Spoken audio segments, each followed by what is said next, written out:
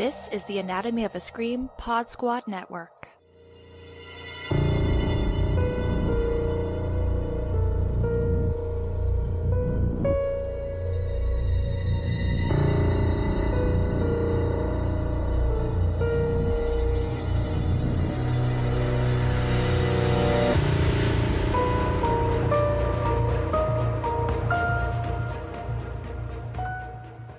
Welcome back to the Alter Tapes. It's a weekly podcast where we watch an Alter short, and then there's a rotating series of co-hosts.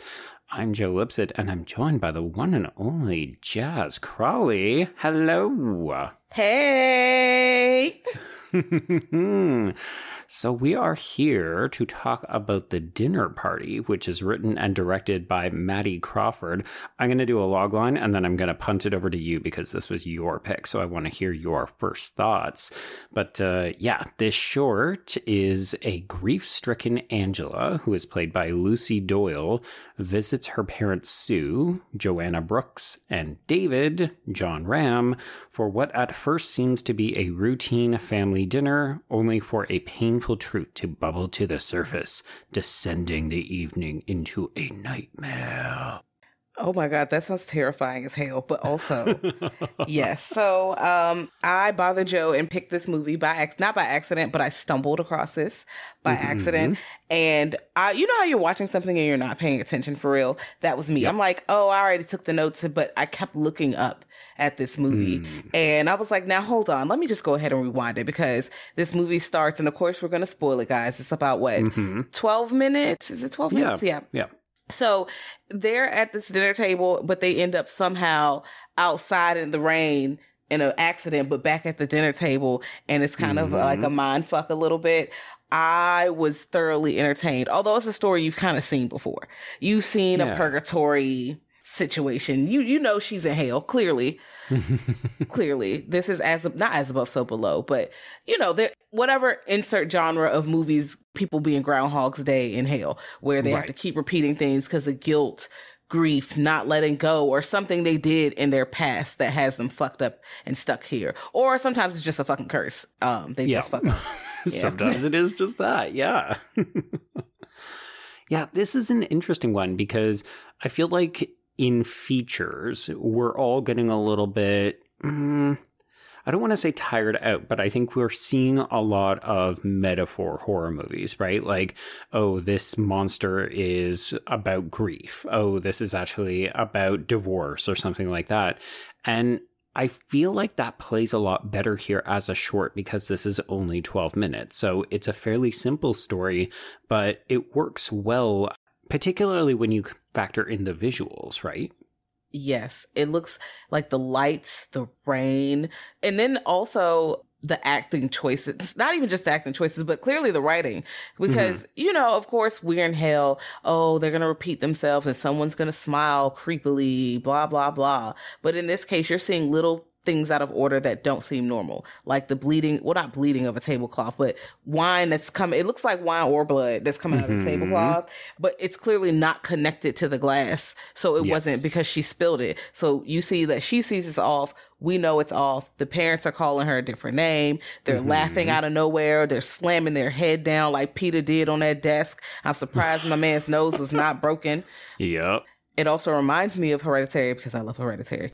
And the car, because it's like, oh, wow, you end up realizing that it's the same situation where a sibling killed another sibling and the aftermath of you sitting with your parents after that.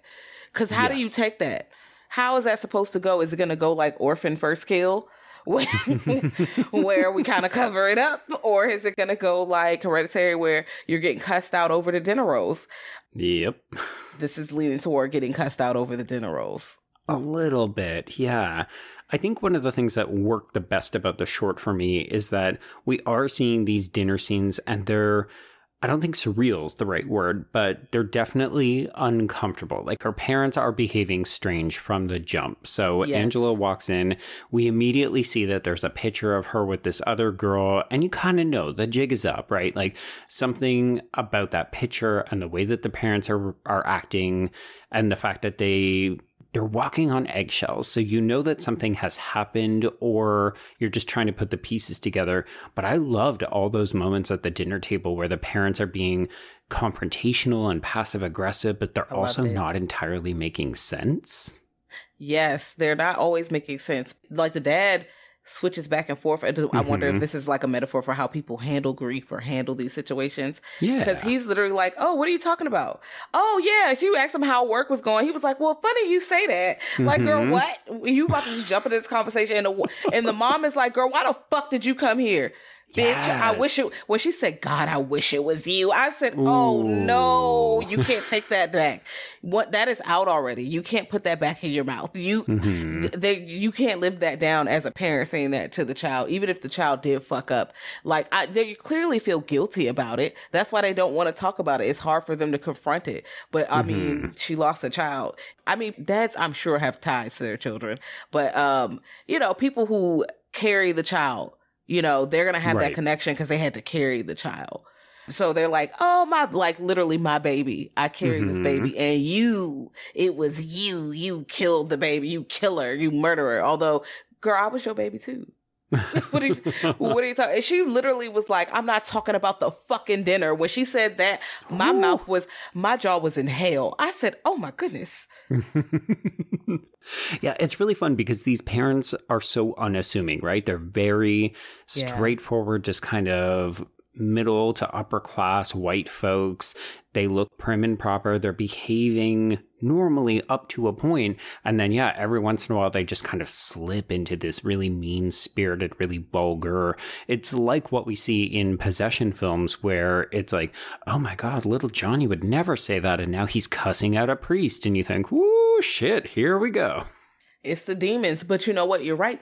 It's the demons because it's not even just a regular purgatory movie, which it kind of is. But I love this transition because, of course, we can't always reinvent the wheel. This is the same wheel, but there were interesting things like the visuals you were talking about. One of them is that instant car crash in the house, like the impact of her hitting the wall, the mirrors splashing, the glass, the blood just trickling down immediately. It was so sudden. And it does give a little bit of surrealism once we get into that portion. Not the dinner table so much like you were saying, but maybe it kind of eases its way into the surrealism. So it's like, it makes sense. Or maybe, it's a dream that starts off normal and then gets more and more bonkers as you go. Because it's like, okay, now it's a car crash. Now the car crash is on the wall. Those pictures were clearly not on the wall because we zoomed in on them in the beginning. Now we're outside. Okay, now we're in the rain, in the car. And Lauren, her sister, is in the car like, what am I doing here? Now Lauren cussing her the fuck out. And she's clearly Pazuzu. I don't know what's going on with that. Yeah, I mean, the long and short of the short is Angela was in a car crash with her sister Lauren, who is played by Fern Deacon, and Lauren ended up dying. And everything that we're seeing at this table is Angela's first attempt to come back to a family dinner. So the introduction where she comes in and she hasn't been there in a while, that's real. And then she's basically struggling with all of her guilt and all of her shame.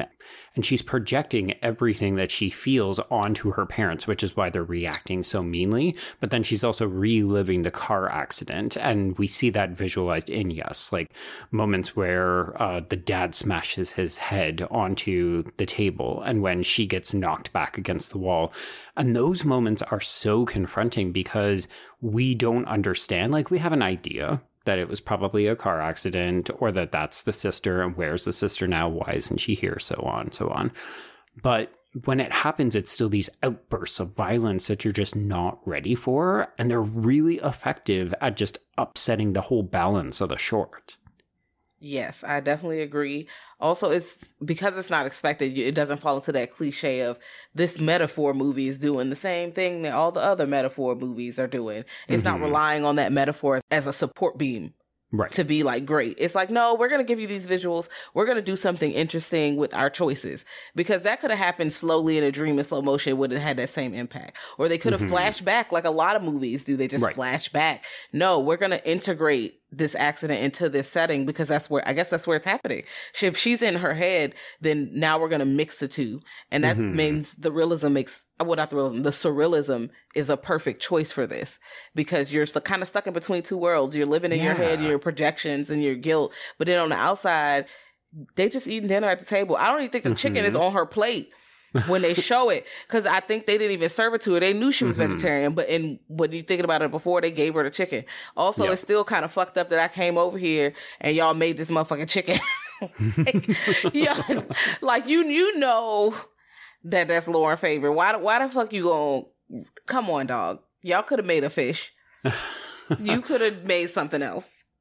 But all of those moments, I don't think are actually happening. Because as you said, I think when she comes in, when she sits down, that's all real. But then everything that we see at the table, all the food, all of the passive-aggressive/aggressive comments, everything to do with the car accident, integrating in, I think that's all just going on in Angela's overactive, guilt-ridden imagination. And then the final moment of the film when the parents are like, hey, are you okay? And there's no food on the plate. It's like, oh, and now we're back in reality and the dinner just continues. Yes. Okay. So yes, I feel like that last moment is real, but I think that's where I'm like, oh, they still cooked it because they still had that chicken on it. That was like, oh, did they? Okay. I think they played. It was the little round potatoes. It was a little leafy green salad. I was like, because I don't know what dinner it was, and I don't know what it is about movies and food. For me, the food is always like it would look appetizing in a magazine, but that's not how the food would be served to you. I'm like, okay, ain't no sauce in that. Okay, all right. Well, I think it's just because it has to photograph well, right? Like no one's actually eating anything, so they just need to make sure it looks good. But then you're like, well, where's all the sauces? Where's the spices? How come no one ever adds salt to anything? Listen, I'm like, there's not a single seasoning on this thing. All right. Well, that's all right. I don't live there. Angela does. She's not eating the chicken anyway. I mean, she doesn't live there. She's visiting. Because when her mom says she ain't go to the funeral. So I'm like, bitch, you didn't go to the funeral? Oh, I mean, okay. Now, to be fair, I'm thinking about it. I'm trying to be empathetic. If I killed someone, right? Right. Even if it was an accident, I don't know that I should be at the funeral. I don't know if that's a good... Now, I'm not sure if it was a sibling, because if it's someone else, you definitely not going to the funeral. No. Girl, their parents gonna beat your ass on sight. On sight. What are you doing here? Yeah, exactly. You monster. But here, it's her own parents, and it's her sister. I'm like, girl, you should have went to the... Yeah. I would have went to the wake and looked at the body, but I don't know if I would have went into the funeral portion for real. Or maybe just met at the grave when they was putting her in the ground and walked away. And I was like, all right, gotta go. You gotta ride in a separate car, sis. You can't even ride with your mom and daddy. That car, the tension would suffocate you. Oof. I mean, it's funny, right? We did have portions of this conversation when we talked about Hereditary on Horror Queers. And I think we even debated, what does the Alex Wolff character do in that situation? Like, he is directly directly, and also we decided not to just exclusively pass blame on him. We wanted to talk about Toni Collette's Annie and so on. But like at the end of the day, he's still the guy who killed his sister. And then what? You go to the funeral, you go to the wake, you go to family dinners, and everybody's just like, so how's life after killing your sister? Yeah, and they're not even talking to you. They're probably whispering, he killed my fucking cousin. I'm like, damn, that's fucked up. That's fucked up. I don't know if they have cousins because of that. Well, probably on the dad's side, because he has a normal life. But yeah, you can't even just integrate back into life. And even still, that's their daughter, and then the knitter, you could feel the tension, although they're not being mean to her, but she probably can feel it. Them looks, I know they looking at her and slicing her open with their eyes. I know they are. Yeah, and even if they weren't, like even if you want to say, okay, none of this is actually happening, it is just in Angela's head, the fact that she would think that of her parents, like the fact that she thinks her mother not just blames her, but wishes she had died instead. Like, that is so much self-hatred that is playing out on this loop in your mind. It's no wonder she didn't go to the funeral. She fucking hates herself. Yeah, I think she feels worse about herself than her parents do. Because her parents probably understand that at the end of the day, yes, it's sad, but it was an accident. It wasn't even on some like, oh, you drugged her or you beat her up. Like, not like orphan first kill. Well, no, this was violence. No, this was a car accident. Anyone, you could hurt yourself. And sometimes we all slip up when nobody's perfect, Sure. So accidents can happen at any point. So she really is like, why didn't I swerve less? Why didn't I do this? Why didn't I, do this all to get away from our parents? Girl, it don't matter why you was driving. That's not the reason why the car crashed. It was an accident. She needs therapy. We see what the weather looks like. It's a torrential downpour. I mean, not only are you struggling with survivor's guilt, but it looks... I was about to say, it looks like the accident is justified, but it looks like you had a very serious accident in very bad weather. Yeah. Yeah. And, visibility, it was nighttime. Girl, again, accidents, but she's probably not thinking like that. She's probably like, I killed my sister. Right. Everyone hates me and I hate me too. I'm just here. So I'm like, oh, damn. Because when at the end, she literally goes to this whole demon fight and everything, right? Comes back in from the rain after defeating the demon. Like, bitch, you're not my sister. You can't, you can't even come out here. She goes in, she's bloody, but then when they look at her again, she's not. She's normal. They ask if she's okay. Her dad asks, are you okay? And she says no. And I'm like, yes, thank you. Thank you. Now we're ready for therapy. Yes. Please. Because I'm like, if you said this stuff out loud to your mama would start crying. But like, do you think I hate you that bad? Girl. And hopefully the answer's no. I hope so. Because, the thing is, some parents don't fuck with their kids even if they didn't do that. Right. So I'm like, I don't know. Some parents would be awful, but also they invited you to dinner. They still wanted you to come back. They keep inviting you and you keep canceling. It's you. It's not, and they don't stop inviting. They never stop inviting you. Although you didn't go to the funeral. Yeah. I almost wish that moment, I wish we could have seen it play out in real life and not just in Angela's head, because it's not that I feel owed an explanation about how the mother actually feels, but I was curious. I think a lot of this is Angela being very, very hard on herself, but if she truly did not go to the funeral, I kind of want to know how the parents feel about that. I don't think they're fucking with that. I feel like they're not trying to bring it up because I think they're still walking on eggshells because I feel like it's clear they love their daughter enough where they don't want to hurt her feelings. Because if they really didn't fuck with you, they would have cussed you out like Toni Collette with them dinner rolls. You would have heard it. They didn't even do that to you. That was in your head. You made that up. You think that's about to happen. They're halfway through the dinner and they're just like, "Are you okay? What's going on?" And now you can talk to that lady. That's what we say. Go talk to that lady. Go talk to the person. We've got her on speed dial. We've already booked you an appointment. You're going to go. Go ahead, fill out your paperwork right now. You're covered. You have insurance. Let's go. Thanks. Yeah, you're on the family plan. You're good. Yes.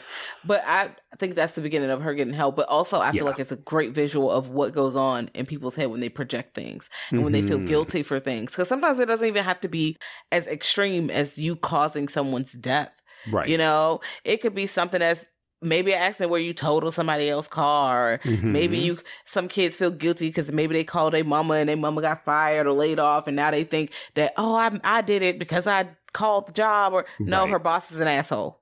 Girl, that's what's going on. Like, especially younger people, it's easy to really blame themselves. I don't know how young she is. She's old enough, I guess, to have alcohol, but she's not. It doesn't look like they're in the States. So maybe she could even be 19, 20. She seems young. Yeah. I kind of read it as either end of high school or early college, because if she's not living with her parents, then she has to have somewhere else. So I kind of default assume that, she didn't live with them. So she's probably 19, 20, 21 or something like that. Yeah, definitely under 24. I feel like under 24. Exactly 24. Yeah. I just turned 24. But the sister seemed like she was in high school. Yeah. Because she's like, why does it hurt? If you are, I don't know if that's actually what happened, but she is replaying it. I feel like, I wonder if her sister really does. Where am I? Why does it hurt? That's so scary. It is. And that's your baby sister, and you're probably like, oh no, what have I done? Yeah, I do think it's really important that it's her younger sister and not like an older sister or something like that, which I think you could still get away with this story. Like, you could still tell it this way, but I do think it's more effective to have an older sibling feeling that much more responsible for a younger one. Yes, yes. Because, there's always a saying, the oldest daughter has like a certain, like, there's a certain feel because they always have to be the mom figure. And they're the first rodeo show also. So like, the first kid, the parents be real like rough because one, they usually don't have as much patience because they're usually younger and they're doing it for the first time. So they're going to do a lot of things wrong versus the second time where they might know what to expect. It's going to be a completely different experience. So the older daughter is like, I'm the second mom. And all the older daughters I know, including my older sister, she's the second mom. Like, all right, and we need to get everybody stuff for school. That's her. What's going on? I called such and such. It's always them. So I feel like she has this like, wow, she almost might feel like, wow, I killed my own kid. It's like almost like that. Wow, I killed my baby. But also when you're an older sibling, your younger siblings, those are your babies. Like my little brother he's a grown man. He will be 30, I think. Yeah, 30. God. He will be 30 in January. And I'm like, that's my baby brother. That's a baby. Right. And my older sister did it to me. I was like 25 one time. And she was like, every time I look at you, I just remember you having a puffball and you being 7. I was like, what? Girl, I'm grown. You're 7. No, yeah. You will perpetually be the younger sibling and or the child forever. Yes. So she definitely feels like that. I feel like it's just like, oh no. Like that dialogue from her little sister definitely supported that to me. Mm-hmm. So you've mentioned the car accident. We're talking about how the younger sister, Lauren, reacts during it.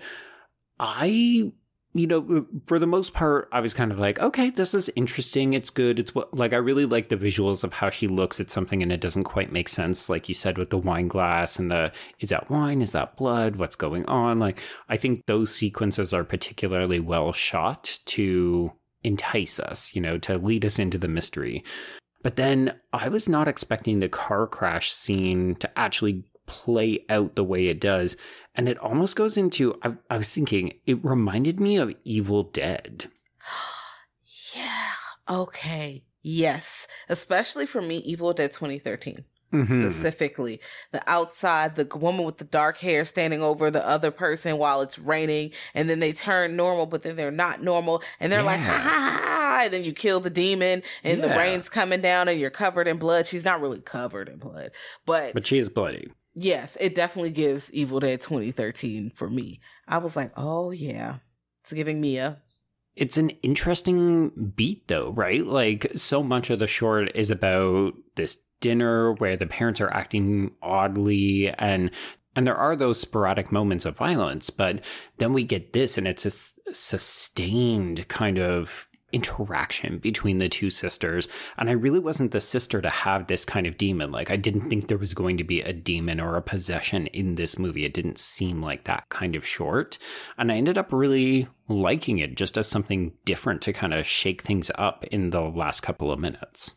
Yes, and this is one of the reasons why I rewinded it, because I was watching it again. I was like, the dinner, okay. The dinner's getting a little crunk. And then I'm like, I look up and I'm like, I pause, like, this is the same short? Hold on. Yeah, exactly that. I was like, this is a demon? And then I was like, no, I gotta see what the hell happened. I paused my Sims, and y'all know I love The Sims, okay? I paused The Sims. God, you and The Sims. I'm gonna play right after this recording. I paused The Sims, was like, no, let me watch this movie. And I was like, oh. That's why I was like, as soon as I finished it, I was like, hey, Joe. This one, here's the link. I'm sending it to you. We're already doing it. It's on the schedule. Yeah, I mean, I just hit the eyeballs. I was like, please say yes. Please say yes. Yeah, I mean, I think the other success of this short is that it's 12 minutes, as you said. Yes. So even though it's not super novel in terms of breaking new ground, like we've seen stories like this before, but I think the way it's told with the kind of integration of the violence and these flashbacks, purgatory perspectives, and then 12 minutes and you're done and we're just ready to go. Like, I think it's very, very well timed. Yes. I think the time and the pacing, it feels like a solid, like that 12 minutes is short, but it feels like, no, that was memorable. I think it was, I don't know. I really enjoyed this, but I do not want it to be a full feature. I don't want it. I was like, no, this is fine. Yeah. This is I fine. don't think it would be sustainable in a longer format. Like sometimes I've had conversations with other folks on the pod and been, ooh, just give me 5 extra minutes. Give me 10 extra minutes. I don't think this needs it. I think this short knows exactly the story it's trying to tell. And that took 12 minutes and then we're done. Exactly. And I think something about shorts, they have rewatchability because, I can throw this on for 12 minutes. Not everyone has 12 minutes, but most people over 2 hours or at least 80 minutes, you have 12. That's how I stumbled across this. I watched another short that was like 10 minutes and then I just stumbled into the next one. It's easy. And I'm like, oh, you can keep watching them like this. But I want more people to watch shorts. I know this is why we have the podcast, but also I think way more people need to get into short films because you're missing out on little gems like this. And this could spark better ideas because it's not scary, but it's dreadful. Yeah. That feeling of dread and depression and like, it's heavy and it's dark. The themes are dark and the violence involved is, what makes it horror or horrific. And I'm like, these little things, we can add this to some dramas and get us like a little bit of more horror. I'm always voting for more horror. Okay. In that drama, show us a little of the gore. Give us a boom. Come on. Give us more. Yeah. And you're right. This hits hard with what it's doing. And that's what makes it memorable. So yeah, I mean, for me, this is a definite yes. I definitely think that people should check this out because it's just very well done. Yes, it is. It looks good.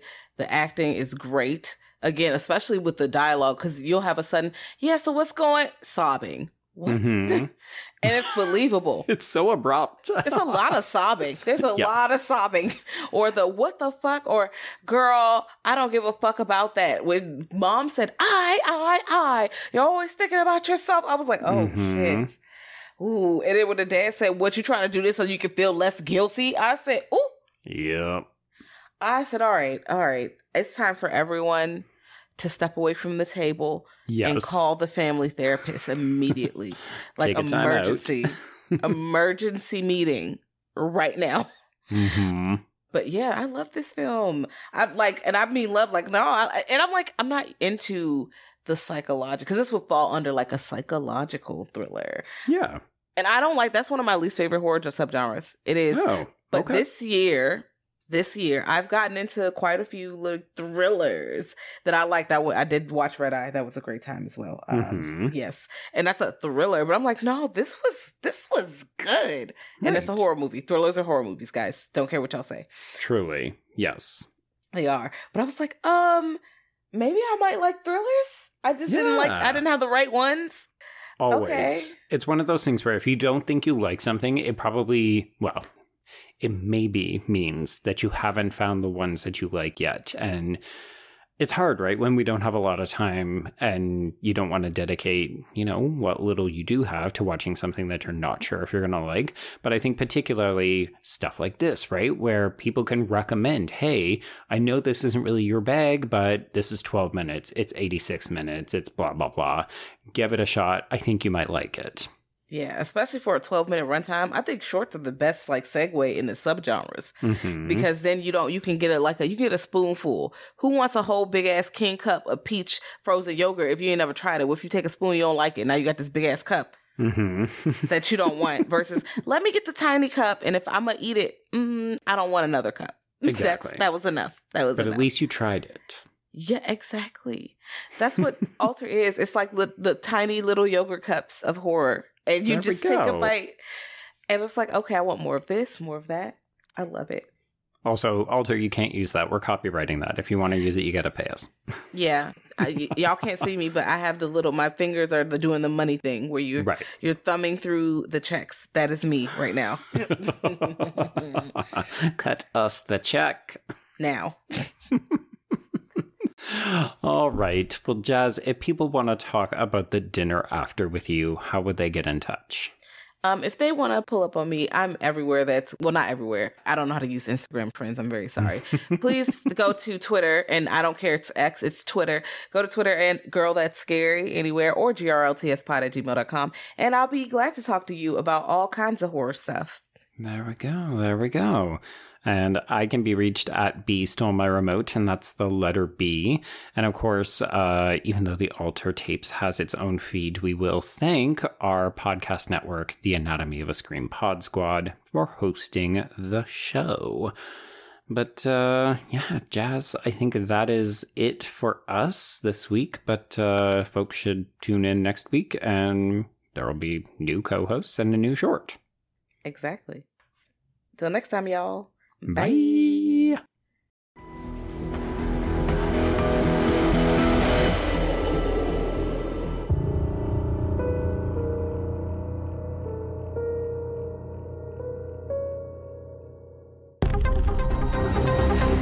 Anatomy of a Scream Pod Squad.